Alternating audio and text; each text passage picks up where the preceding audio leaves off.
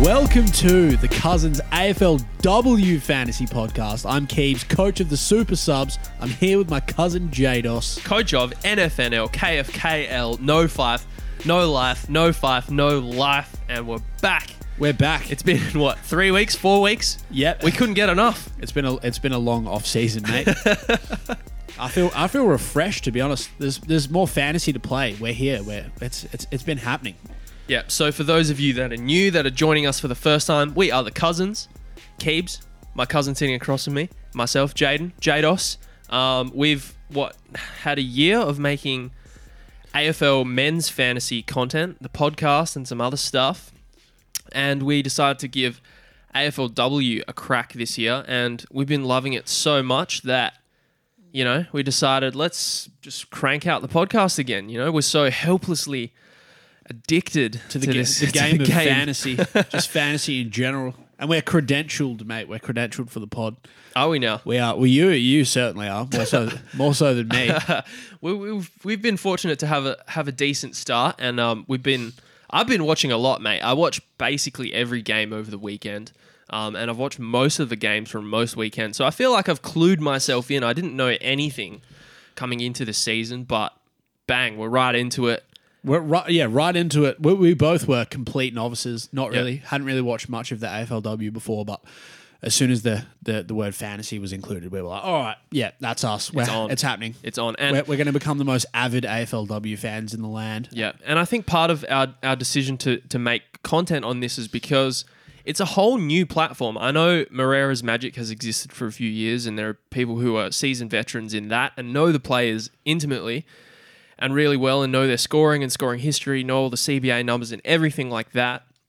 But ultimately, we're playing a brand new platform, and there's some stuff that all of us are encountering for the first time in terms of strategy and things like that. And I feel like we've been talking about it a lot, thinking about it a lot, and we've got, lots that we want to share and discuss with you guys. So, hence the podcast. So that's a little bit of housekeeping to get us started, but I guess we should get into it with our scores and rank and trade for round 3. Do you want to kick us off?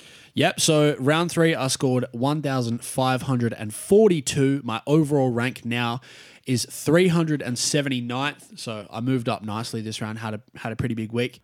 My trades were Jordan Allen, the G-Nans, and Emma Swanson to Annalise Lister, Poppy Bolts, and Kiara Bowers. So the trades fared averagely this week. I think it ended up costing me a few points, which was a bit disappointing because Bowers had a bit of a down week for her lofty standards, but it still feels like my team is moving forward, so I'm happy with the ranking.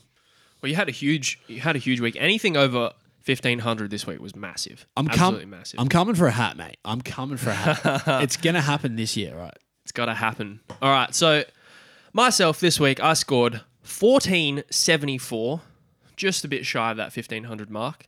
So that my rank dipped a little bit. I'm now equal fourth. Equal fourth. You're an animal. Week. Yep. And my trades were Georgia Nanscorn, Isla Sheeran, and Bree Davey to Isabel Huntington, Annalise Lister, and Kiara Bowers. And I'm going to say they're a fail for trades.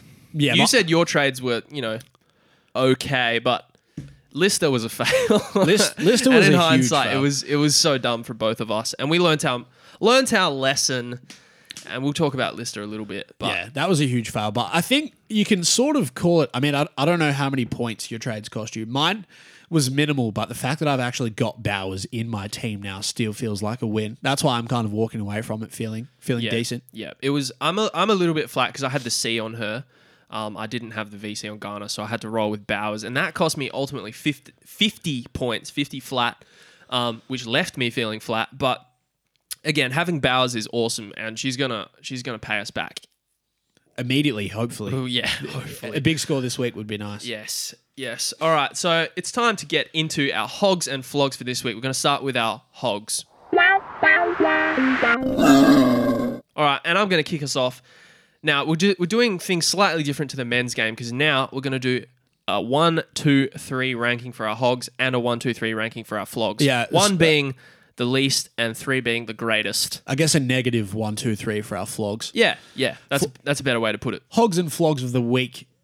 All right, so My one vote for my hog, Matilda Schultz.